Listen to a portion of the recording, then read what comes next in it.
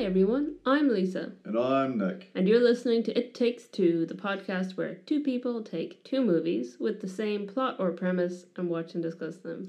And in this holiday special episode, we're back to Hallmark Christmas movies again. Nick's favourite.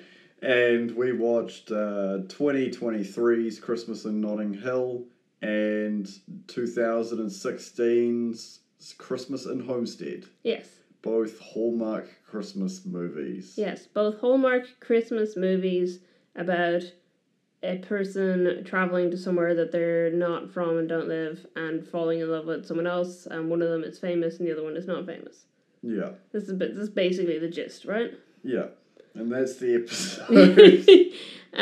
How similar did you find these? Because I found it hard, because spoiler alert, for this episode, we really wanted to cover one of these movies for a reason we'll discuss later. So I had...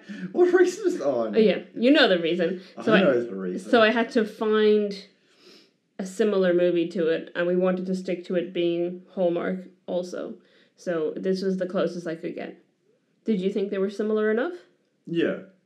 It's normal, everyday person introduced accidentally to super famous person, and they have a Hallmark trademarked romantic connection, and then it turns out everybody else is like also involved with them and blah blah blah. Yeah, both of them had a lot of coincidences. That's like, that when they first meet, they don't know that they're going to be, because they don't know who each other are in the first meeting in both instances, and they don't know that there's going to be connection. And then in Christmas in Notting Hill, it turns out that her sister is dating his brother. So the family she's come to meet for Christmas is his family. And in Christmas in Homestead, it turns out that he both owns the inn that she's going to be staying in and is the mayor of the town and has been trying to stop her from coming there because she is a famous actress and he doesn't want a film to be filmed there. It's not that he doesn't want the film to be filmed there, he just doesn't want the film to interrupt the normal town festivities. Yeah, because he is the mayor and he's, again, because it's a Hallmark movie, super all about Christmas. Yeah. No other holidays or religions or creeds matter. It's all about Christmas. No, hang on. We are at some point we're going to cover some Hallmark Hanukkah movies. This is a Hallmark Christmas movie, and in Hallmark Christmas movies, it's all about Christmas.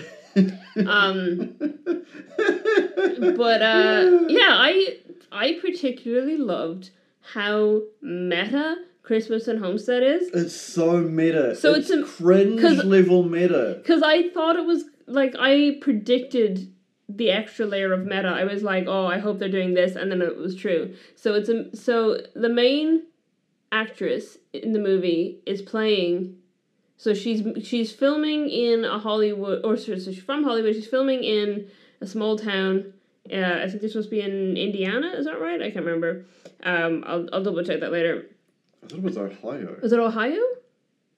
Is that where they're supposed to be? I don't know. Somewhere in the middle of nowhere. Irrelevant. It's not filmed there anyway. Oh, it's supposed to be Iowa. Iowa is where it's supposed to be. So we're both wrong.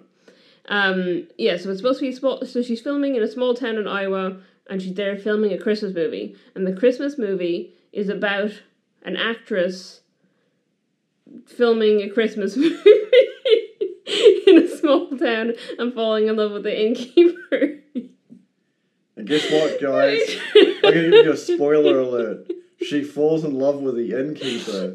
End of episode. We don't have to continue. It's great. It's fantastic. I mean, I feel like I've never seen a Hallmark movie that so much takes the piss out of Hallmark movies while still being genuinely a Hallmark movie. Can I just put my big fat head in here and just say, Christmas in Notting Hill actually feels like a movie where So for those who don't religiously watch Hallmark movies, and I know there are people in our group, in our fans, who do religiously watch Hallmark movies. Yeah. And people who just enjoy the casual Hallmark movie. Okay. You know. The constant music and it's this weird, playful, borderline copyright free la la la la la la la la la la in the background is so jarring. Like, if this is your kind of junk food for the brain, if you're that kind of person, you know, I don't care. You know, that's on you, buddy. That's your decision. That's on you, buddy. But like, if this is your kind of junk food, can we please just agree that it takes us out? It takes me out of the movie. Right. Because I love over-the-top dumb action movies. You've got to think about the fact that it is Hallmark. It's literally a card company. They're just animated Christmas cards, basically. The thing is that, like, I like over-the-top action movies. Yeah. And over-the-top action movies always have the, like, crescendo of the, like, background music, always, you know, and it's that, like, they're in a fan, and the hero's shirt is ripped, and it's blowing in the wind, and the damsel's all like, I love you, but let's save the planet. You know, that kind of, like, and then they kiss, and then explosions. That I can get behind. But it's like, oh my god, you're baking cupcakes. La la la la la la la la la la. In the background is the most jarring thing to me, and it pulls me out of the movie, and it feels like I'm taking crazy pills. Speaking about being pulled out of the movie, I think knowing that Christmas in Notting Hill was mostly filmed in Dublin was fun, because I was mostly being like, oh, that looks like Rathmines. Oh, I think that's in Ranelagh. Yeah, so I knew the pub. For those who aren't up onto the meta of where this one movie is, that you'll understand why momentarily. Or if you're a super fan, you'll know why pointing, that's not London, that's Dublin. Yeah. It's so important to Lisa, just because she's from Dublin. Yes. Yes.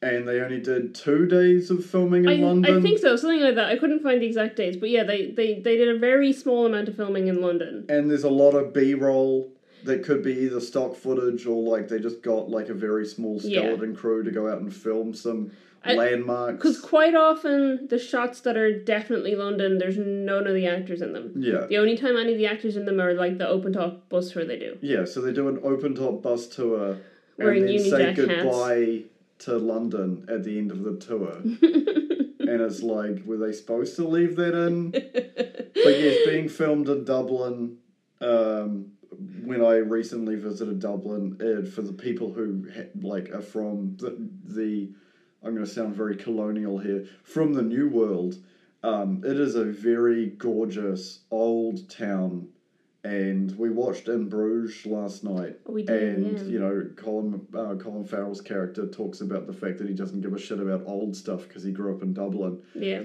And as a New Zealander, and as a person who hasn't travelled as much as Lisa, my lovely co-host and my fiancé, way to announce that on the Hallmark Christmas movie episode. It feels meta.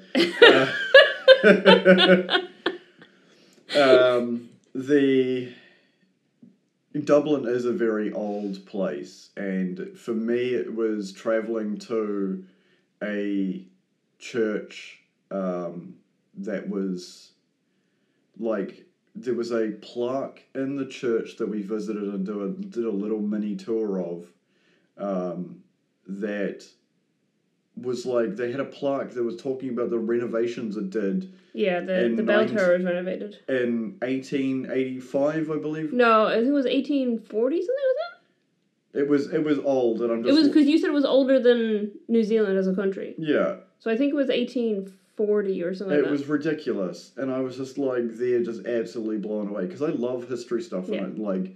For people in Dublin, that's St. Audouin's Church, if you want to go visit it. Yeah. It's near Christchurch, but yeah, smaller little church. And not the Christchurch that's in the South Island. Sorry. It's near Christchurch Cathedral in Dublin, not Christchurch. The town that was destroyed in an earthquake. Yeah. It was fun. It was fun being there, and then, you know, watching a movie that's supposed to be filmed in London, and like after watching In Bruges, it makes me want to go to Bruges, which is in Belgium.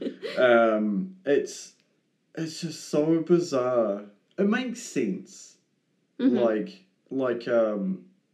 you know, there obviously is going to be cheaper to film in Dublin than it would have been to film in London. Yeah, and the architecture will be similar for a lot of... Because they I think the buildings that they primarily filmed at were Edwardian-style buildings. Yeah. So, that was... Sorry to, like, jump in and talk about something we did on our trip.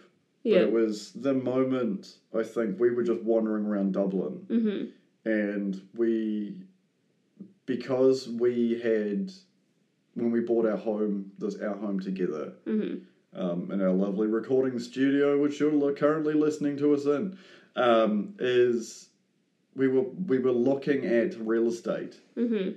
And it was just absolutely bonkers, and like doing the conversions in my head, just being like, I don't understand how people can afford to live in these, like, really, they are gorgeous neighborhoods. They are absolutely breathtaking. From like, the thing about New Zealanders is everything, unless you go to like a really nice area, most houses in New Zealand are built out of wood. Yeah. Because of earthquakes, because of the available timber being so available. You know, if you go back to houses in places that were built, you know, say 100 years ago in New Zealand, like the oldest house in Wellington is now like a museum or something. It's not a house anymore. It's all timber because of how accessible timber was. Mm-hmm. And then you go to Dublin, you go to like the old parts of Ireland, the western parts of Ireland, mm-hmm. and even just driving around Ireland was amazing, because you drive around rural New Zealand, yeah, and there'll be some random paddock with some random old ass house that's like roofs caved in, but the walls, like the framework and the walls are still standing, and you're like, oh wow, that could be like maybe close to 100 years old. And then you go and you drive around Dublin, and you drive out of Dublin and you drive into the countryside, and there's the same rustic rundown house on a piece of farmland in the middle of nowhere, but you have no freaking clue what the date of that... You're like, oh, that's about 1,000 years old. Well, not to 1,000, but like, that could be 700, that, you know, like, it's ridiculous. Well, I mean, the churches we were in Dublin are, you know, some of them are 1,000 years old or older. Yeah. That one that you hated, that I think it was the one that we did, like, the U-turn in the driveway because there's a graveyard, so you were not happy about it. So that's from, I think that was built in the 600s. So it's related to New Zealand culture. It's heavily deep set in New Zealand culture, that when you're around dead bodies or burial places, it's tapu. And the thing you have to do when leaving a graveyard or anywhere there's human remains is wash your hands. Mm-hmm. Being a New Zealander touring Ireland, I ended up just carrying water with me the entire time, because I was just constantly having to wash my hands, because the entire country, there's dead bodies everywhere. And it was really a culture shock to me. Yeah. But it's just, yeah, everything is so, like, New Zealand is such a young country, like... That church was, it was the 8th century, so the 700s that it was originally built in. It's had plenty of renovations since then. But that site and that graveyard have been there for like almost 1,500 years. You know what I mean? It's been, what's that, 1,300 years? And we went to visit the burial mounds, which are like older than the pyramids. Yeah, Newgrange. Yeah. And I was going to say, Nouth and Douth? No. My brain is, I get confused with like Hoth. Nouth. There's things spelled similarly and pronounced differently. Well, it's your country, so you can mispronounce them all you want. Thank you. Foreigners can't do that because it's rude. The architecture of Dublin is very similar, yeah. And it was very obvious to you while we were watching Christmas in Notting Hill, being like, that's clearly not, that is. That it's like, that I think is around the corner from my friend's parents' house, and that's, you know... Anyway, let's get into the meat of the movie. Yeah. Christmas in Notting Hill is about the captain of the premier football team whose brother is an investment banker who's marrying the American sister, but she's also American, and then they're only half brothers. Yeah, the half-brother thing was clearly to set up the fact that she didn't know who he was when she met him first. Yeah. Because he's got a different last name to the brother Yeah. that she's there to visit, which makes sense. They had to have some excuse for it, I guess. And he's got a knee injury. Mm-hmm. And the weird... I don't know. There was... It felt like a real movie because it was... Some of the parts were so jarring and so bizarre that it only could happen in a movie where Christmas in Homestead felt like exactly how you described it, made by a greeting card company. Yeah, so what I thought was... My thoughts on the two movies, like, generally speaking, was that Christmas in Homestead had much cheesier writing, but better acting.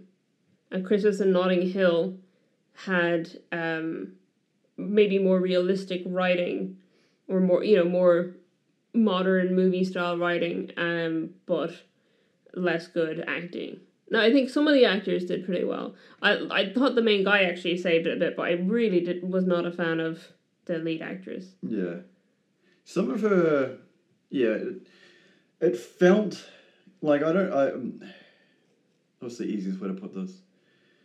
People who have been behind the scenes or have acted or have been part of a production team will understand. Mm-hmm. People who love movies will understand. You know, I think we joked about... it's not really a joke. It's actually quite horrible. Stanley Kubrick's methods when we were talking about the Shining episode, Right.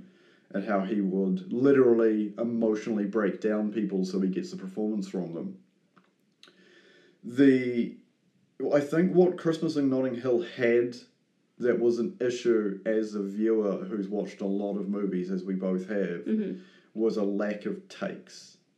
Because it Right. felt like they just took the best one out of the 5 maybe they got per thing, per scene, and I think that was the biggest issue. Like Tommy Wiseau with where one of the scenes, the best shot, the one that's in the movie, is him clearly walking, looking at the ground till he gets to his mark, and then waving at the camera crew. Yeah. And then continuing on, and that's the shot that's in the movie because it was the best take. I think there was just a lack of chemistry. I think that was what bothered me most about Christmas in Notting Hill. There was a lack of chemistry between the characters. And I don't just mean like the romantic leads. The romantic leads was, there was some. It was a little bit. They were working on it. But the sisters did not feel like sisters. Yeah, they felt like so awkward. They felt like, I think it could have been better written. And the way I would have done it if I was part of the writing team doing the original plot, I think they should have been the dad, and the whole spiel is the mum passed away. Yeah. So that's why she got closer to her sister. But it's like talks about the fact that like, I raised you with our dad. Yeah. And that whole sequence when she's trying to talk, so she, after they meet together and then go their separate ways and then end up meeting again, is the day the brother has gone to get his engagement ring that he's going to give to the sister. Her sister, not his sister. Just to be clear. Yeah. And he ends up handing it over to the brother. I can't remember any of their names because they're the most generic white people names. I can't remember any of the characters' names. So the leads are Georgia and Graham. Georgia, yeah. The Graham like the cracker. Yeah, Graham like the cracker. Sister is Lizzie, and then the brother is Henry. Yeah, I believe. So Henry picks up the wedding ring, gives it to Graham Cracker. Engagement ring. Engagement ring. And then he just happens to bump into Georgia while she's sitting in a cafe, and then instantly forgets the engagement ring. Yeah. Because he's so like, oh my god, you're a woman who doesn't treat me like a star. I want to be around you because this is the one piece of like my life I'm missing because I am the captain of this premier football team. Yeah, they really early on hammered home the fact that like, oh, women only want to be around me because I'm famous. Yeah, and it's like, and then okay, she's we like, get it. She's like, I have no idea who the fuck you are, buddy. And then that's the end of it. Yeah, and then he's like, I love you because you don't know who I am. I do like where he asks for her name and she tells him, and then she's like, are you not going to tell me your name? And he's like, haha, funny. And she's like, I don't get it. Or do I have to guess? Like, what is this? And he's like, oh wait, you're serious? And she's like, yes. Anyway, the point that I was going to make, I think maybe if the dad and the mum had split before she died, and that's when Georgia came back into the, like, if her father and mother were living together with her sister, because there's too close of an age gap as well to being like, I was your big sister, and I... She did say that she's her much younger sister. Because it is a whole plot point early when she knows about the engagement ring but doesn't know that it's for her sister. Yeah. She's not concerned about age things because I think her and Graham are supposed to be around the same age, and then Graham's brother is supposed to be a lot younger because he's his half-brother. He's from a second marriage. And then her sister, she talks about her being her... She literally, when they meet up again and she realizes that it's her sister and his brother, are who they are, she's like, oh, our much younger siblings. Yeah. So there obviously is supposed to be an age gap. It doesn't look like there's a huge age gap, but there obviously is supposed to be a significant age gap between them. Yeah, they come off way too closely as, like, old friends. They don't even come across like friends. They come across like people who, like, went to school together and haven't seen each other in 15 years and are like, oh, cool. I feel like I had more chemistry, actually, with a friend who I ran into in Wellington that I hadn't seen since secondary school, and it turned out we were both in Wellington at the same time when I moved here first. Yeah. So we literally spent Christmas together because neither of us had family or anyone around, and it turned out we lived around the corner from each other. But like that's the level of chemistry they have, is like these two friends, who were like kind of friends but not like super close. Yeah. And haven't seen each other in a while, and they're like, oh yeah, let's hang out, I guess, because we know each other. Not like close friends who have reunited or siblings. Yeah. Especially not like siblings who are supposed to have been keeping in touch. Yeah. Because they have no idea what's going on with each other. Yeah, they really don't know. I think I put in my notes at some point that they need a chibling chat. Because that's what me and my siblings call our group chat that we have, but they don't even need a group chat. There's only two of them. Yeah. But they need to just actually talk to each other sometimes. So it's interesting with the inclusion of modern technology in movies. Mm. The whole fact that everybody instantly texts back drives me absolutely insane. Yeah, especially with the time difference and the fact that she's, like, texting on her American phone in the UK. Yeah. Like, did she get a new SIM card? Or does she just have, like, really good roaming? Yeah, does she... I don't know. As a person who has travelled to other countries with phones that you cannot get them to work, it's odd to me that she's like, as soon as she arrives, like, I'll text Dad, and then he immediately texts back, and it's the weirdest text messages. So, Siri, please respond with a thumbs up or something like that. Yeah. And you're like, what? It's obviously the joke is that he's old, so he's using voice to text, but like he wouldn't have been able to do that quickly anyway. Yeah. Because she literally just sent, like, it pops up on the... And I don't know who started this trend, but it annoys me because That they popped up on the same side? Yeah, they popped up on the same side. That's just... It's just bad design. Yeah. Because it's like every single messaging app I've ever used has had you on one side and the person you're messaging on the other side. But it's also the trend of, I'm tired of seeing text messages pop up on screen. Right. It feels like a very, like... I did like that when we watched Christmas at Homestead. The version of it we watched was such bad quality that there's a moment where she gets a text message and you just see it on the actual phone screen, and I was like, I cannot make out a single word of that message. Yeah. I hope it's not relevant to the plot. I don't know. Yeah, thanks, Hallmark, for making it so difficult for us to watch your stuff. But yeah, oh my god, because we tried to watch Christmas in Notting Hill the day it was released, and it was like setting up a VPN and then like getting a 20-minute free trial of YouTube TV so that we could watch 5 minutes of ads. Yeah, 5 minutes of show. 5 minutes of ads. And like, then it's what? And then the thing cuts off, and we're like, cool, all right, there's my 20 free minutes. Time to leave. Better sign up on this trial. Thankfully, a lot of people uploaded it to YouTube very quickly. Yeah. Which is, I mean, I'm sure Hallmark won't be very thankful for that, but I'm thankful. And my mom is thankful, because I know she watched it on YouTube. Because I guess I can explain why we wanted to watch Christmas in Notting Hill. Why is that? Don't hold back. Why is that? It's because there's this really great actor in it. Yeah, absolutely fantastic. Yeah, you gotta watch out. It's like, I think, an hour and 10 minutes in.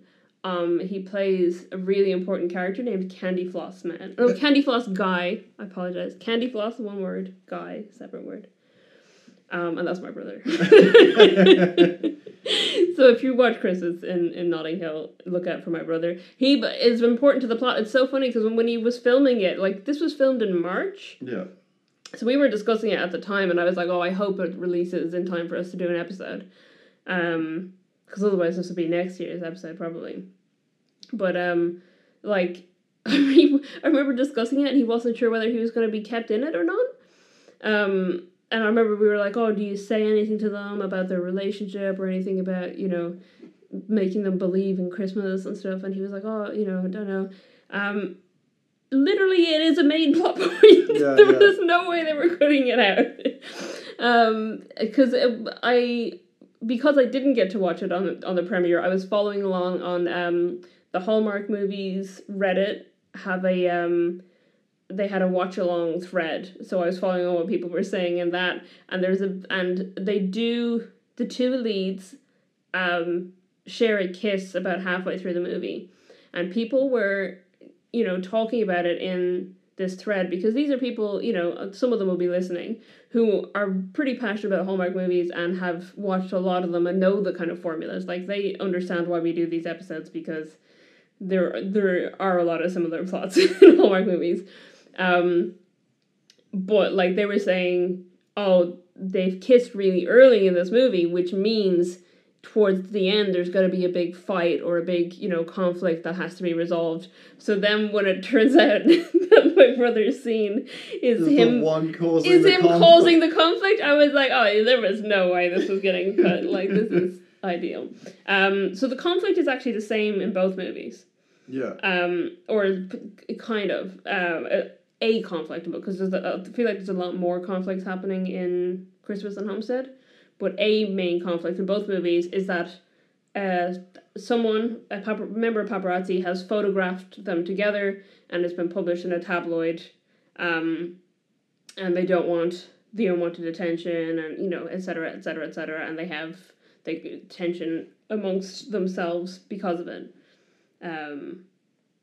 Yeah, so in Christmas at Homestead, all the paparazzi show up at his door, which, ironically, is something that happens in Notting Hill, the movie. Yeah. Which is obviously what Christmas in Notting Hill is inspired by. And in Christmas in Notting Hill, it's just that she gets real freaked out about it. I think she's just at such a crossroads in her life and her career. I think it's important to mention, on paper, she's actually a really decent person. She teaches... I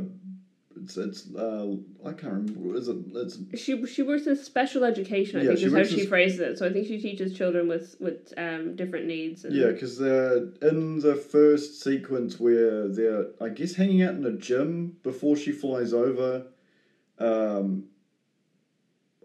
you see a variety of kids with learning. I don't know the politically correct statement for it. I think learning disabilities is still a... Yeah.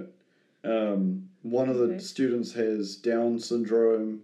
What the girl next to her, I believe, it's very difficult, and this is like an ongoing thing within healthcare and just in general. It's very difficult to diagnose young girls with any form of neurological issues. Yeah, it's a huge thing because of how so many definitions of things and the book on diagnosing a lot of stuff like ADHD, autism, etc. was written based on diagnosis of young boys. Yeah, but the girl next to her is clearly neurodivergent because she is so super focused on everything the teacher is saying. Yeah. To the point where I don't think any of the, I think one of the other students gets like one line in. Right.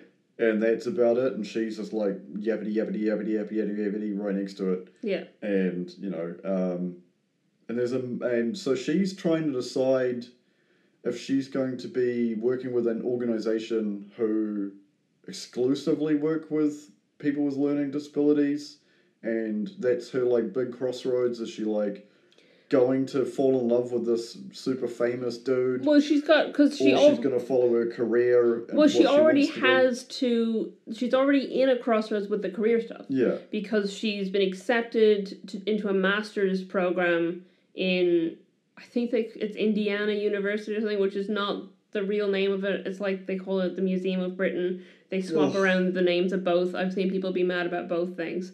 It's obviously a copyright issue or something, or not wanting to get a lawsuit involved.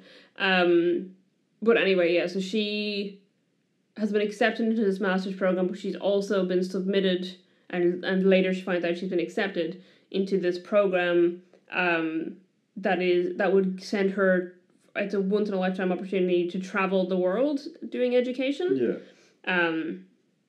Which she really wants to do, but she also doesn't want to give up on, the stability of the masters. It's a little bit the same in Christopher Holmes said that he doesn't want to change his situation because he likes having the predictability and the stability of his everyday life. Do you know what I found hilarious with the whole like lodge owner and the fact that he's also mayor? What? You know what popped into mind? Schitt's Creek. Schitt's Creek? Yeah. Yeah. That's what popped into mind when he was just like, oh, he's the lodge owner and also the mayor. I was just like, why is this Schitt's Creek? Why is this a Christmas Schitt's Creek? Yeah, I do think he seemed like he was a little bit more competent than Roland Shit. Yeah. But so obsessed with Christmas. But she's at a crossroads anyway in her career situation, and now she also has this situation where she's like, oh, do I want to move to London to be with this guy that I've known for 2 days? Don't worry, you don't have to move to London. It's actually filmed in Dublin. So that's nicer. Place, and in both cases, like, some amount of conflict and tension in the relationships comes from the fact that one of them not only is famous, it's not only that one of them is famous, but one of them has, like, a career that's very fixed to a place. Like, Graham is not just in a Premier League team. He's in a specific team that he wants to stay in because it was his father's favourite team, I think, or his father was involved with the team. There's a whole plot point because he's got a dead dad and she's got a dead mom, and they go into it.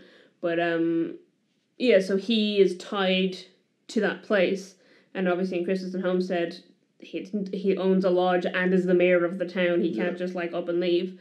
And then you have Sarah Ramos's character, what's her name? Georgia, who is tied to Indiana and the Masters she wants to do. And then I've forgotten the name of the actress in the other one. What's her name? They say it all the time. They say it a bunch of times. Jessica McEllis is the character. Bland name. Yeah, so Jessica is from Hollywood and is doing movies and stuff, and she can't really move to a small town and be doing Jessica's movies. Character is far more interesting as the movie star of like the ramifications that happens in the world. Because in my mind there is like a shared Hallmark universe, very much like the MCU. Right. She was like, I wouldn't say Harry Potter, but it feels very much like the Aragon of their right universe. She is the it's very, because there's multiple movies. And obviously child friendly. Yeah, based on books, and she is the heroine of this fantasy realm. Yeah. And it feels like she's slaying dragons, something. Yeah, there's definitely dragons involved. Yeah, I don't know. It's some kind of action fantasy series that's kid friendly. But Percy Jackson, no. They did say that the kid wasn't allowed. Oh yeah, we have not mentioned. Oh my god, how did we get this far without mentioning that in a classic Hallmark movie twist, the innkeeper / mayor is also a single father. dad. Yeah. So his daughter is a fan of these movies. She says at one point that there is one of the movies she hasn't been allowed to see because of the kissing in it. Yeah. So I don't know, is that in the same series or is it a different movie that the actress is supposed to have been in? Because obviously this Hallmark Christmas movie style of movie that she's filming is not going to be a dragon movie. Yeah. You know, they're not going to CGI in a dragon coming into the town in Iowa and messing stuff up. Yeah, it's very meta of a Hallmark movie about a movie being filmed in a small town that's obsessed with Christmas. Yep. Also, not even filmed in Iowa, it's filmed in Georgia. It is cheaper. Yeah. It's one of the reason why The Walking Dead was filmed in Georgia. It's one of the big things that their state did was just you get basically, I think it's tax write-offs. Yeah, I think so. I think it happens quite a lot. There's a lot of stuff that gets filmed in Georgia. That's so smart. Yeah. New Zealand, wake up, guys. We need to start allowing people to film here. What are you talking about? We've got James Cameron making dozens of Avatar movies here. They don't need to make, cuts on that. James Cameron is here and he's making the stuff anyway. Yeah, but that's billions of dollars. One Avatar movie every 2 years. Yeah, but the amount of money CGI. coming in from that. Yeah, but... And the jobs, because, you say, a lot of it is CGI. How much of that CGI is being done in New Zealand? Yeah, true. But that only, that's one genre. We need more genre. So we need to entice Hallmark to New Zealand, is what you're saying. We'll have a Hallmark Christmas movie set in New Zealand. What was I going to say? Oh yeah, I was going to say... It'll be like that movie you keep trying to convince me to watch. Yeah, Falling in Love. It's about an inn, again. I'm pretty sure the Kiwi that she falls in love with is played by an Australian as well. Yeah, that sounds horrible. typical.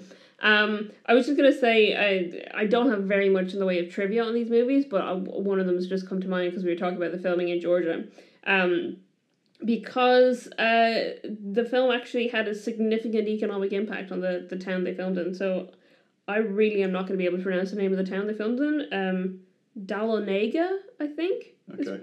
It's spelled Dahlonega. Shout out to those people. Dahlonega. So it had an economic impact of $375,000 on the town and employed approximately 300 local people as extras. Which, ironically, they do in the movie as well. They're like, oh, we're going to need a whole load of extras for this scene. And the town's like, oh! Yeah. Okay. So they just, I feel like whoever was writing it was like, oh, we'll just kind of go there and we'll see what we can write in from what's actually happening. Maybe the lead actors actually did fall in love with the innkeeper / mayor while they were there, And then it's multiple layers of meta. That's a very small town where you're the person who runs the inn is also the mayor. The mayor. Well, the idea seems to be from the beginning of it that him and his sister, their parents own the inn. And then they're now so rich that they're now globe-trotting. Yeah, they're on a cruise somewhere. And they've left the inn to their kids. So he's the mayor and I think he was already the mayor and he's inherited the inn from his parents. And it's interesting because, I dislike this when writers do it to female leads, and I feel a bit about the same when they come to male leads as well. His only motivation is his daughter protecting the town from evil Hollywood and Christmas. Whereas little sister, on the other hand, is Mum and Dad did what they did. This is our time to shine. We're going to take this and make our lodge, which I don't even remember the name of because I'm pretty sure it's not. I think it's just called Homestead Lodge. Okay, into a franchise. Yeah. Very much like, again, what I'm going to go back to is the end of Schitt's Creek. She wants to make it into a franchise. Yeah. And like, oh, we want more than this. And it's like, oh, we can't run it as a ma and pa thing. If we franchise it, and she's just like, you're looking too like, what are you talking about? Older brother who's supposed to be the driven character. That's the it is. I feel like it's explained, but it's in a subtle way, because he doesn't actually care about Christmas. His wife loved Christmas, and his wife, the dead wife. Yeah, and his wife loved the Festival of Lights and the Christmas parade and all the Christmas traditions of the town. So he wants every year to be the exact same Christmas traditions, which is why you have all those scenes at the town hall where he's the only person being like, no, we can't let the film crew do this because we must do this exactly the same way we always do it. And everyone else is like, no, I'm quite happy to have the film crew come in and do this and do that, local jobs, blah, blah, blah. And he's like, no, we can't, they can't interrupt this, they can't interrupt the snowman building, they can't interrupt, the ice skating, the Festival of Lights, etc. He is trying to relive the exact Christmas traditions him and his wife went through. Do you know what it feels like? What? It feels like Stardew Valley. Yeah, a little bit Stardew Valley. Yeah. The same thing happens every year. All the weird festival stuff that's like unstoppable. It's a little bit like that. I think he definitely... and like I said, it is subtle, but they do briefly mention it, that those were the things that she was interested in. So it's a little bit of the, getting past, what, living in that past that you can't go back to, and that's what his sister tried to encourage him. And unlike in Christmas in Notting Hill, the brother-sister relationship feels like a brother-sister relationship. Yeah. As opposed to, like, I don't know. Christmas in Notting Hill really, it had, like, those staples of a sibling relationship written by someone who doesn't have siblings. Yeah. Like, even down to the fact that she's like, oh, hey, sissy. Who calls their sister sissy? I don't even have a sister. But, like, have you ever seen me talk to my siblings and be like, hey, bro, hey, sib? Like, see, as a Kiwi, I call everybody bro. You do call everybody bro. Hey Sib. No. Hey Sibby. No. How's my Sibbies? How my Sibbies? Shout out to my Sibbies. No. Disgusting. Shout out to my homeboy Candy Floss guy. Also, actually, legitimate shout out to a person on the subreddit. I did not memorize their name, but like. I've like posted being like, hey, if someone's watching this, can you tell me if there's a guy selling them candy floss at some point in the movie? And a couple of people were like, yeah, no, there's someone, he interacts with a couple of people. I think I did mention that it was my brother, and some lovely person went back in the movie and filmed, so they had it on their TV and they filmed on their phone every shot that he was in, and pictures even when he's just like in the background. It was so sweet. So it meant that like my family in Ireland who couldn't access it at all at that time all knew that he had made the cut because this random person online, because it's just a nice community. I like it. I like when there's nice communities. I don't understand. I mean, I do understand. I was gonna say when people talk about Reddit like it's a horrible place. There are sections of Reddit that are horrible, but like every community I've ever tried to be involved in on Reddit is lovely. The Wellington subreddit is wonderful. Yeah. The Hallmark movie subreddit is full of lovely people. So shout out to that person because that was very nice and I appreciate it. And I have since obviously seen the full movie, but it was nice to know on the day that it was released that when we couldn't see it. What's really annoying is that we mentioned that we only caught about 5 to 10 minutes of the movie in this 20-minute free trial. It turns out it finished 2 seconds before he appears on screen for the first time, so I was very annoyed watching the actual movie and being like, oh my god, if that ad break hadn't been right where it was. If the ad break hadn't been longer than the actual movie on screen. Yeah, if the ad break had been only like 1 minute, we would have seen him. But it doesn't matter, we saw him in the end anyway. It's, It's interesting.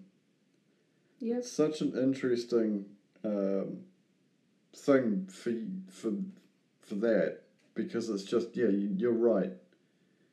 Some are really good, some are really bad. Yeah. And it's very nice and very supportive to someone just be like, oh, your brother's in this? Sweet, I'll take as many. Oh, didn't they send you like a little video or a GIF or something? Yeah, they sent me videos. They sent every time he had a line on screen, every time he spoke, they had a video of it, and every time he appeared in the background, they had a picture. It was lovely. Every single moment that he was in it, because he got cut. He was also in anher movie, and they got cut, and it was like and that happens all the time with actors, especially if you're in like a small role or an unnamed role. I believe the movie that that you're referencing, he was credited as security guard. Yeah, which is a role that could be cut because it doesn't have a name. Yeah. You know what I mean? And you see that in credits that you've got people as just like girl number one and stuff. Yeah. And there's definitely like famous people who are in movies that aren't. Like I watched Killer Clowns from Outer Space because Sam Rockwell's in it. Sam Rockwell's not in that movie. Sam Rockwell's scenes were cut from that movie. And I don't have Killer Clowns from Outer Space on Blu-ray, I think, is the only version that has the deleted scene with Sam Rockwell in it. And I mean, it's a miracle they didn't just like get rid of it altogether. They're just and they probably only put it back in because they're like, oh, he got famous eventually. Yeah. I think anyone who does acting, any kind of like screen acting, probably has been in things where they suddenly are not in it anymore after the fact. Especially if you got a small role, you don't know what's going to make the cut in the end. Yeah. So it was nice that he made the cut. There definitely is an interesting industry. Because, it's honestly easier, folks, to make your own movie if you don't like the movies that are getting made. Because you can download free editing software. Everybody has a you're probably listening to us on a smartphone with some ridiculous megapixel camera and several gigs of space on there, and you can just literally export it onto your computer and be like, I'm going to make my own movie. Yeah. And you see how popular like YouTubers these days and how many people make millions of dollars per year, and most of that crap is just like, hey, today I'm reacting to this garbage. Oh my god, he fell over. Anyway, thanks. That'll be $1 million per year that I make. No, there are literally people out there making. It's like I know you don't care about this, but the guy who made the Astartes 5-part series now works for Games Workshop because it's better than any of the other crap they'd put out until they put out it's like Warhammer Plus or whatever it is, which has got like weird, but of course like massive IP copyright striking. But it's just interesting to me that there is an entire market for it, and people are making whatever they want. And it's like why The Martian, the book, is so popular. Because you know the story about that? Every time he finished a chapter, he just posted it online for free. Yeah. And he was like ringing NASA. I think was it on like LiveJournal or something? Something like that, yeah. He was like ringing NASA and like, hey, what would happen if you did this in space? And they're like, this? And he's like, fantastic, right? Good old Andy Weir. Yeah. I must read. I haven't read the book. I really should at some point. Oh, dude, I think when we did, because that was our first episode, was on The Martian. Yeah. And I feel like when we recorded that, which is like 2.5 years ago now, I was like, oh, I must read the book sometime. I still haven't gotten around to it. The problem with me is I don't get enough time to sit down, so I prefer audiobooks. I don't own it, but I put it on my like Christmas wish list every year as a thought for whoever has me for Stuart Chris Kindle. What, The Martian? The Martian, the book. That's right. I think so. I think it goes in like most years that goes up in my. I'm like, oh yeah, that's something I wouldn't mind getting, The Martian. So it'll be on there forever until someone gets it for me for Christmas, and then I'll eventually read it. I'll tell you what's on my Christmas list, folks. There's a call to action. Join our Discord. The link is in the footnotes. Yeah, because this is a book. You're reading a book right now. You're just imagining our voices in your head. What is it called then? The show notes. Show notes. Okay. Yeah. Sorry. It's not a show, but okay. It is a show. No one can see us. It doesn't mean it's not a show. What? And up next is ZZ Top. No, that's it's a talkie. It's a talkie then, radio show. A radio what? Oh, yeah, true. Yay. We were talking about your brother, and then Dublin's We did talk awesome. about- Dublin's Ireland's awesome. really old. That's true. Very London's too expensive to film in.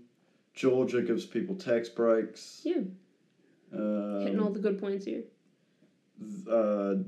Yeah, I think I'm just going to reiterate the fact that Christmas in Notting Hill felt like an actual movie. Yeah. Where I don't know what's going on with Christmas in Homestead because it felt so meta.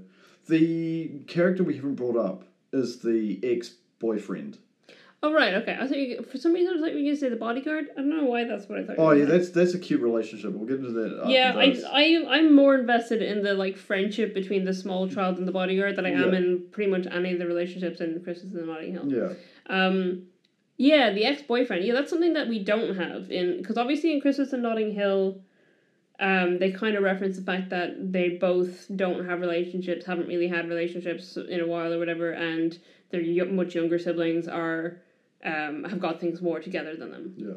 In Christmas in Homestead, we start off at the bat with like, oh, how are you going to get on filming this movie with your boyfriend? She's like, you mean my ex? Yeah. And then he's like trying to get back with her instantly, and like basically tells her halfway through filming the movie when she's like developing a relationship with Roland Shit that he's not acting. Yeah, he's not acting. He doesn't have to, reach down deep into his acting chops to emote on screen because he's really in love with her.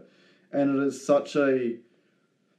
Everything about him, except for the fact where he sort of like redeems himself, sort of, but in the most creepy way possible, which is like disclosing him taking a selfie of them kissing. So he did that. So he did take the selfie while he was being a shit at the beginning of the movie. He went to take a selfie with her, and then she agreed to take the selfie. And then when he went to take it, he kissed her and took it, and she was like, "What are you doing?" But yeah, to get the paparazzi away from the guy she's actually interested in, he sold the picture of them kissing to the tabloids with a fake story about them getting back together, so that the tabloids and the paparazzi would follow him. Which doesn't make any sense. And especially doesn't make sense because, like, 2 minutes later, she kisses the real guy in front of the whole town and the film crew and everyone. Yeah. So, also, the relationship between the sister and the paparazzi guy annoyed me because he's like, oh, you're right. You're so nice. I shouldn't exploit your brother and I shouldn't sell this photo, blah, blah, blah. And it's like, he's paparazzi. That's not what he'd do. Yeah. He'd get the money. It's, that whole thing's also super weird because I remember yelling it at the screen while we're watching the movie. Oh, I did take down one quote that you... Oh, no, I don't think it's going to be what you just said, what you were going to talk about. When being a paparazzi is just his Monday to Friday job, what he's really into is taking regular artsy photography. Right. And then, like, takes a candid photo of the sister trying to block her face because there's a random creep who's been hiding in a tree on their property, taking a photo of her in the street. Yeah. And then the end of the movie, he gives the framed photo of her to her in her Christmas stocking with a release form. So that he can use it in an art show. Because someone wanted to see the photo in an art... How have you had time to do that, buddy? Yeah. The quote that I took down, because I love it when you yell at the screen during Hallmark movies, was when our friend Roland Shit, that's definitely the name of his character in this movie, says to her, like, oh, I'm falling in love with you. You shouted, it's been 2 weeks, calm the fuck down, bro. I thought that was beautiful. That really summed it up. But what's very funny about it is that we watched this after we had watched Christmas in Notting Hill. Yeah. And because there's a difference of 0.1 in the rating on IMDb. We normally watch the worst rated film first. And in Christmas in Notting Hill, it's an even shorter time frame. Which I think you were annoyed about it in Christmas in Notting Hill, but then in this one, even though it was a slightly longer time frame, you just snapped. Because I don't think they said love at all in Notting Hill, right? Yeah, they were just like, I'm conflicted and have feelings and blah, blah, blah. Yeah. Both movies then end with a time skip to 1 year and 1 day later. Yeah. Which is a weirdly specific thing to do. And in one, they're premiering the films they filmed there, and in the other, he's back with playing Premier League football. And in both of them, the other person the woman has moved to the town, seemingly. We don't actually know if that's what happened. Also, the fact that they happen to be there on that day. As you mentioned, behind the scenes, insider information. Get it here on E. It was filmed in March and came out December. Yes. Where they're talking about a movie that has no VFX. Yeah. It is produced by her. Takes a year to be released. Well, I mean, it was like that, or it takes a day to be released. I assume it took a year to be released. The actual film, because that's one of the few bits of trivia. So I've covered off 2 of the 3 bits of trivia, and here's the third bit.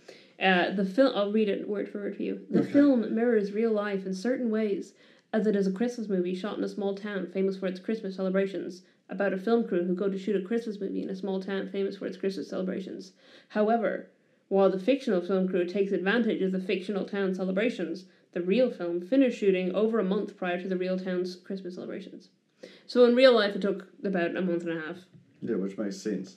So they shot it in October, and then released it in December. Whereas in the movie, they shot it on Christmas Eve, like up to Christmas Eve. The last shooting date was Christmas Eve, and then it was released Christmas Day the next year. Yeah, because we're all like, "Oh, happy Christmas."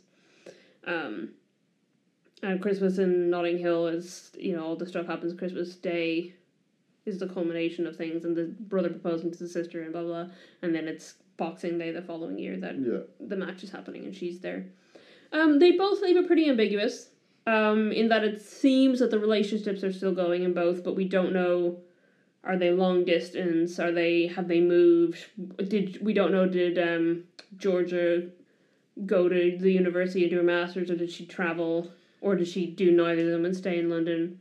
It's left ambiguous. It's left too ambiguous, according to some people, because that was a big point of contention on the Hallmark subreddit.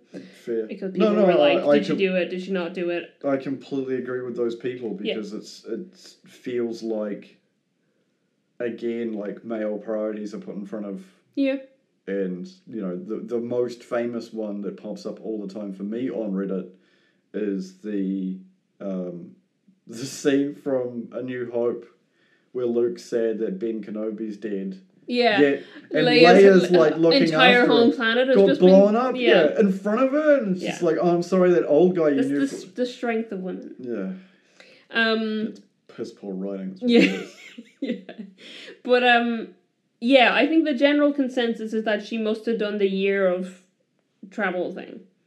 And is back in town for Christmas. But the question then is whether or not they've kept the premier footballer, I don't know what the captain is, but the average pay is between like 4 to 4.5 to 3.5 to 4.5 million a year. Yeah. I'm assuming he would be able to afford to fly her on her holiday.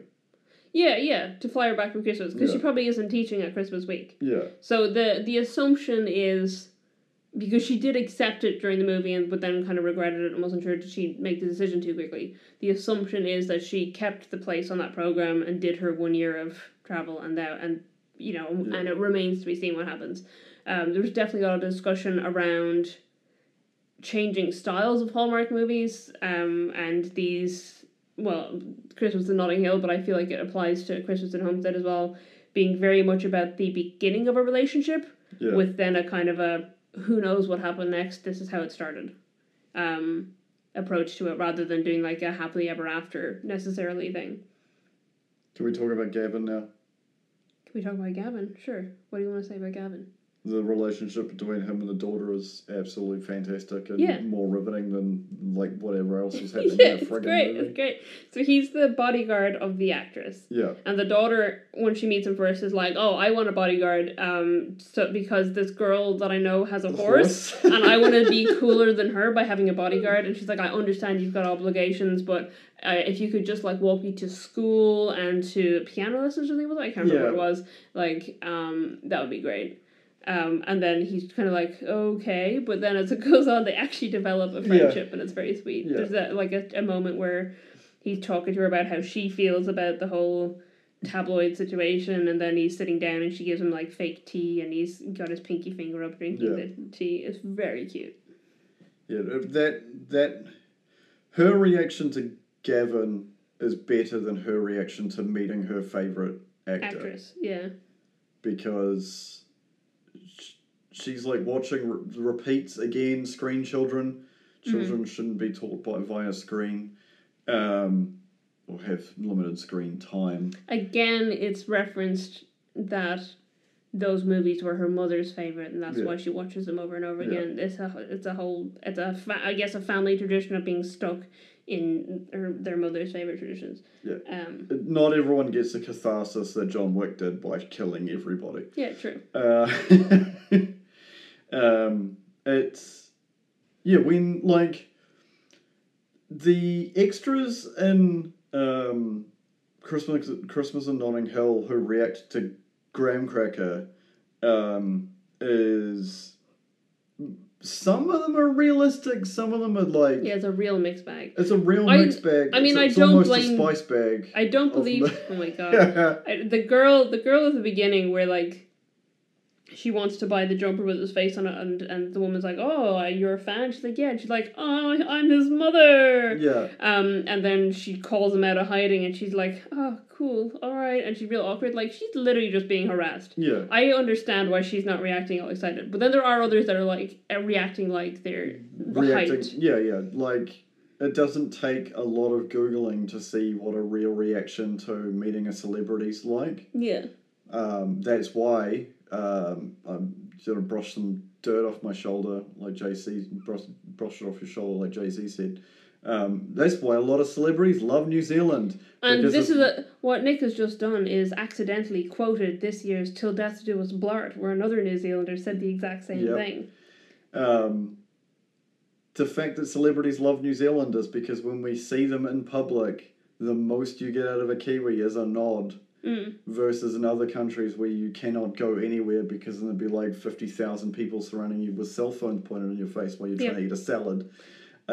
Big prime example, we mentioned James Cameron earlier. Yeah, we saw him the other day. It was Oh no, but there was an article about him living in New Zealand, and he said like he loves it because he lives in Wellington. I haven't seen him around except for the time where he was actually talking at something we were at. Yeah, we were just hanging out with Jim. Yeah, we were just hanging out with Jim. But like that, he said that he walks along the waterfront in Wellington, and he either will get no response or occasionally someone will nod and go, "Hi, Jim." Yeah, and that's it. That's the level of excitement that you get from celebrities in New Zealand. I've seen people Kiwi celebrities like Jermaine Clement and stuff, and I just blatantly ignore them. So that's what you do. I mean, in fairness, Jermaine Clement was just like getting food at the same food stall as me. Yeah. But my entire thought was like, oh, he likes these dumplings too. Like. My favourite interaction with you and a celebrity was the time that you were at the airport and you saw Dylan Moran. Oh my god! Dylan Moran, I think you meant something that you witnessed. Yeah, no. The Dylan Moran situation. That was so funny because it was just. I didn't do anything or say anything, but I was walking through Dublin Airport and I saw Dylan Moran, and it was just that moment of recognition. Yeah. You can tell when someone looks at you and they recognize you. Yeah. And he just gave me this death stare and like a subtle like shake of the head, and I was like, okay, this man does not want to be noticed. I would keep walking. There was that like don't do it. Do not draw attention to me right now. And then it was funny because I actually spoke to a friend of mine who had been at a Dylan Moran show the night before and said Dylan Moran got plastered at the show. Yeah. So obviously when I saw him, he was incredibly hungover. But it was, that was funny. Yeah. I saw Dara O'Brien once at a train station. I don't know if people would consider Dara O'Brien a celebrity. Talking of another thread that popped up on Reddit recently, which was talking about the absolute love for Kenny's, a place I used to work at, which is now gone. Yeah. I made the lead singer of Shehad a steak sandwich once, which was commented on how nice the steak sandwiches were. But I remember making him a sandwich and just being like, oh, oh, it's so and so. Okay, cool. Gonna make him a sandwich. Yeah, yeah. That was the end of it. Have I told you about when I met John Hurt? I don't remember. So he did like a talk. But my brother actually organized it. Candy Floss guy. Yeah. You know my brother, Candy Floss guy. Yeah. Well, he was in a drama society at his college. John Hurt was invited as a fellow, like he was given like an honorary fellowship or whatever, and he did like a talk and things, and then he let people come up and get things signed afterwards. And I didn't have anything John Hurt related, so I literally took one of the posters advertising that show or that like talk, and I went up to him. And this is it's like in the same kind of setting as a convention where the person is expecting you to know who they are and be a fan and have fan interactions, whatever. And I just I don't know if I panicked or if I just blanked, but what I said to him, the only words I said to John Hurt were, "I loved you in the animated Lord of the Rings." Which is, who would say that to John Hurt? John Hurt. The Elephant Man. Yeah. Alien. Yeah. Come up with 1984 or whatever. You even more modern ones like, what was it, V for Vendetta? Yeah. Come up with something that people care about. Hey, I loved you when you played Aragorn in the 1978 Ralph Bakshi Lord of the Rings movie. Obviously your most popular role, I mean, even if I had if I had wanted to specifically go with animated films, I could have said Watership Down. Yeah.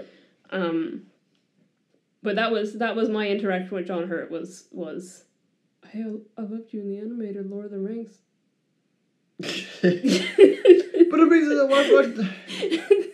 see, I think the problem is with both. Well, it's not a problem. I think the little quirk about both of us is, we like things that are more obscure than most people. Right. If I was if hypothetically, because I know people who know Sam Neill, if I was going to end up meeting Sam Neill in real life, I would probably, if I had prep time, I would take the sleeve out of Event Horizon rather than Jurassic Park. I was going to say, what about Hunt for the Wilder People? But I like him. Event Horizon is a great movie. Yeah. But do you not have In the Mouth of Madness on DVD? Because you've got like a box set or whatever. I think I do, yeah.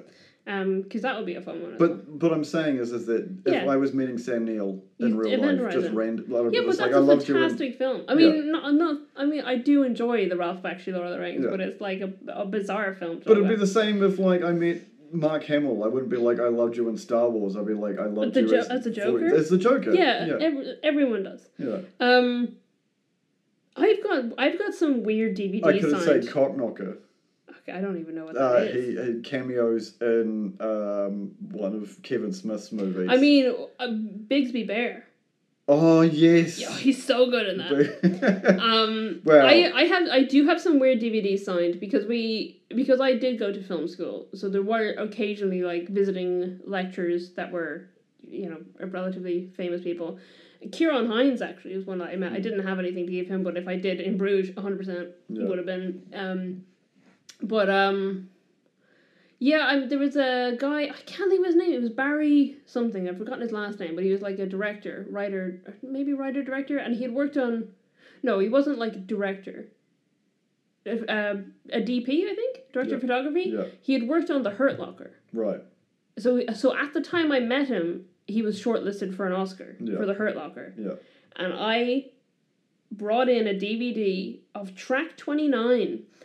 No one knows what Track 29 is. Yeah, I barely know what Track 29 is, but it's a really weird, obscure 80s movie starring Gary Oldman as someone's maybe son, maybe hallucination, who she has an incestual relationship with. And I got this guy, and what he said to me was, I didn't even know they made DVDs of this. And I was like, well, should you sign it? And it's like I met Jeremy Bulloch. This is one that I have here because I brought it with me. Yeah. I met Jeremy Bulloch at a Star Wars convention. Literally, the guy who plays Boba Fett. Yeah. At a Star Wars convention, and I brought him a DVD of my favorite serial of Doctor Who because he was in it. Yeah. And he remembered it, and he signed it as Hal the Archer. Like he knew what was up. But, like, no, in fairness, it was an empty queue. No one was going up to see him. Kenny Baker was there and everyone was going to see Kenny Baker. Yeah. And I was like, Boba Fett's my boy. But also, like, I didn't even bring anything Boba Fett related. I was just like, hey, I love Doctor Who and you were in this one. Yeah, I don't know. Yeah, that I'm sure. I wonder, the guy who I got to sign the DVD of Track 29. He's the only of one of these people that I feel like at some point might have still think about it. Yeah. Be like, why did someone even have that? And why, like, a teenager who brought it to me at a college? Like, what were they doing? What's wrong with that person? What if that person's in jail? Yeah. It's such a weird movie. Christopher Lloyd is in it as well. Anyway, to the point I originally made, is some of the extra work is awful. It's a mixed bag. It's a spice bag. And it's so weird having, like, people going up to Graham Cracker and being like, like when he leaves his brother's engagement ring behind in the cafe. And she just, like, walks up to him like she's about to, her blood is made from, like, explosives and she's, like, light on the precipice of going thermocritical. And there's, like, the kids that just shout at him in the park and stuff. And he's just a football player. I don't get it. Well, I guess the idea is that he's supposed to be, like, the equivalent of, like, David Beckham or something, right? Is Manchester United a Premier League? I don't know how it works. Okay. Manchester United is one of the Premier League teams that has never left the Premier League, I believe. The one, I don't know if the one that they use in this is even a real one. I feel like it's a made-up one. Yeah. You said something really interesting, which I thought was hilarious. Just what? You said he doesn't... Earlier in the movie, you said he doesn't talk like a footballer. Yeah, this was a comment from my mum. Yeah. Shout out. And all the fancy people go to rugby schools, not football schools. Yeah. So a little bit of disbelief in the story. Yeah, because he's clearly brought up in a wealthy family and is... Oh, yeah, the family comes off as old money. Yeah, 100%. They come across as super wealthy. He's got a very posh accent. Yeah. Like, the guy who I think is supposed to be his coach, he sounds more like someone who would actually be in that job. Their relationship felt really weird. Really strange, yeah. It was like a... He's, like, texting his mum as well, was he, or something? Yeah. Yeah. Bizarre. Oh, no, his mum was texting him, and he's all like, I told her to stop. But, like, at the same time, his mum's selling shirts. Yeah, his mum, in a stall. And then she said that the money's going to his non-profit. Yeah. It's bizarre. And she's then, making, like, handmade, or not handmade, printed ugly Christmas jumpers with his face on them. Yeah, as like Santa or an elf or just in the middle of, like... It's very strange. They're not even well made. You'd think they'd have the money to make better ones. Yeah. It's just really... And she's just selling them at, like, a random market, and she has him, like, hiding in the background with sunglasses on so she can bring him out when she wants to and get people to... When young people don't believe that she's his mum. Yeah, and then get them to post, like, hashtag Lynn's Market or whatever on the... Yeah. And then, of course, somebody actually does it, and then obviously everybody turns up and, like, swamps him, but then he's all like, bye, and they all agree, and he can just walk away, which is bullshit, and not what happens. You saw what happened with Thanks and his wife at the airport? That was disgusting. That's what real paparazzi are like. Yeah. I do think it's worse in America, but London, I think, will be pretty bad. Yeah. I mean, if they were actually in Dublin, sure. Yeah. It might not be. Because I feel like in Ireland we're not as famous for it as you are here in New Zealand, but I feel like we've got a relatively similar idea of... That person's just trying to get a sandwich. Yeah, just leave them be. If they're in a situation where they are, deliberately interacting with fans and stuff, sure, but otherwise just let them... Let them go to Subway in the train station or whatever. Yeah, not everyone's like Keanu Reeves who can just, like, rides the subway and is like a normal person because he's not acting uncomfortably. No one actually realizes it's friggin' Keanu Reeves. Mm-hmm. Sorry, I almost lost it because the bit that I remembered from a movie of fans interacting with famous people was that moment where, in spoilers for the movie being John Malkovich, when Malkovich ends up outside of gets dropped off by the motorway, and some random person just throws a can at him. Yeah. And it's a crew member. And like the whole thing was like a setup with like Malkovich agreeing and the crew, like all of it was like done behind the main directing crew's back. Yeah. But it's just, that moment is just like the most hilarious, because they call his name out and he turns and gets hit in the head with a can, and it's just like, that is such a deep cut on like people, because that wouldn't have happened in real life. It's just such a funny moment of just like this horrific time knife based trauma that happens to John Malkovich, gets dropped out of the midair and lands on the ground, and then someone just hits him in the head with a can, and it is such a beautiful moment in cinema. I love it. But yeah, it just like, that was what popped into my brain. How people interact with stars. Yep. I still want to write a movie where he plays a jewel thief. Probably gets thousands of them. Hey, remember that really weird throwaway line in that weird movie that you were in? Where do you want to go from here?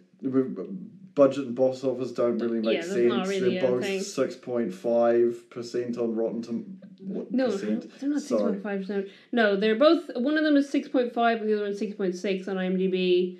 On Rotten Tomatoes, neither of them have any critic scores, but Christmas in Notting Hill is at 60% audience rating, and Christmas in Homestead is at 42%. So they're, you know, on the lower end of the scale. They're mediocre. They're mid-range.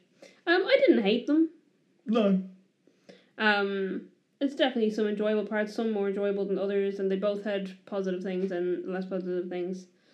Do we talk about the jewelers, the controversial fact that they... You can, as a I don't want to... I'm not going to go into it. I just think it's funny that there's been a little bit of controversy because they buy the engagement ring in Brereton's, which is a Dublin jeweller, and they go around with the Brereton's bag, and it's a Dublin jeweller, and it doesn't exist in Notting Hill. I actually used to work with the son and daughter of the jeweller, which is funny, because they ran a music venue. I don't know if it's still open or not. They ran a music venue in Dublin that I used to do photography at.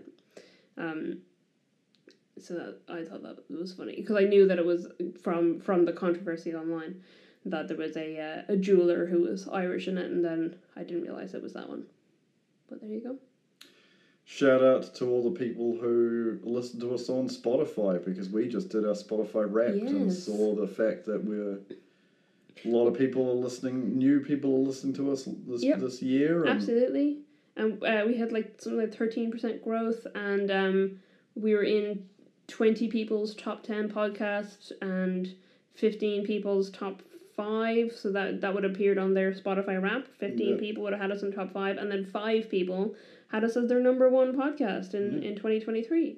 So thank you so much for listening to us and consistently listening to us, or if you've shared with your friends, because 81% of shares are direct links. Apparently quite a lot of our listens on Spotify have been from people sharing, so it really makes a difference. If you enjoy our podcast, or any podcast that you enjoy, if you share that with your friends, we can see that that's happened, and it makes an impact on our numbers, and I really appreciate it. And like Nick said, you can join our Discord. We are active on Instagram and Tumblr primarily. We do post on Facebook, but not a lot. Just when new episodes are out, we post on there, and our Discord, we have an episode discussions channel where people talk about our most recent episodes, and we have a whole lot of other stuff on there if you want to post wherever. And also a website of ittakes2.co.nz. Yeah. Thank you for listening to the first of 2 holiday movies. The next one is gonna be more something. Don't know. You'll have to find out what I mean. Okay. I didn't know where you were going with that sentence. Alright. Goodbye.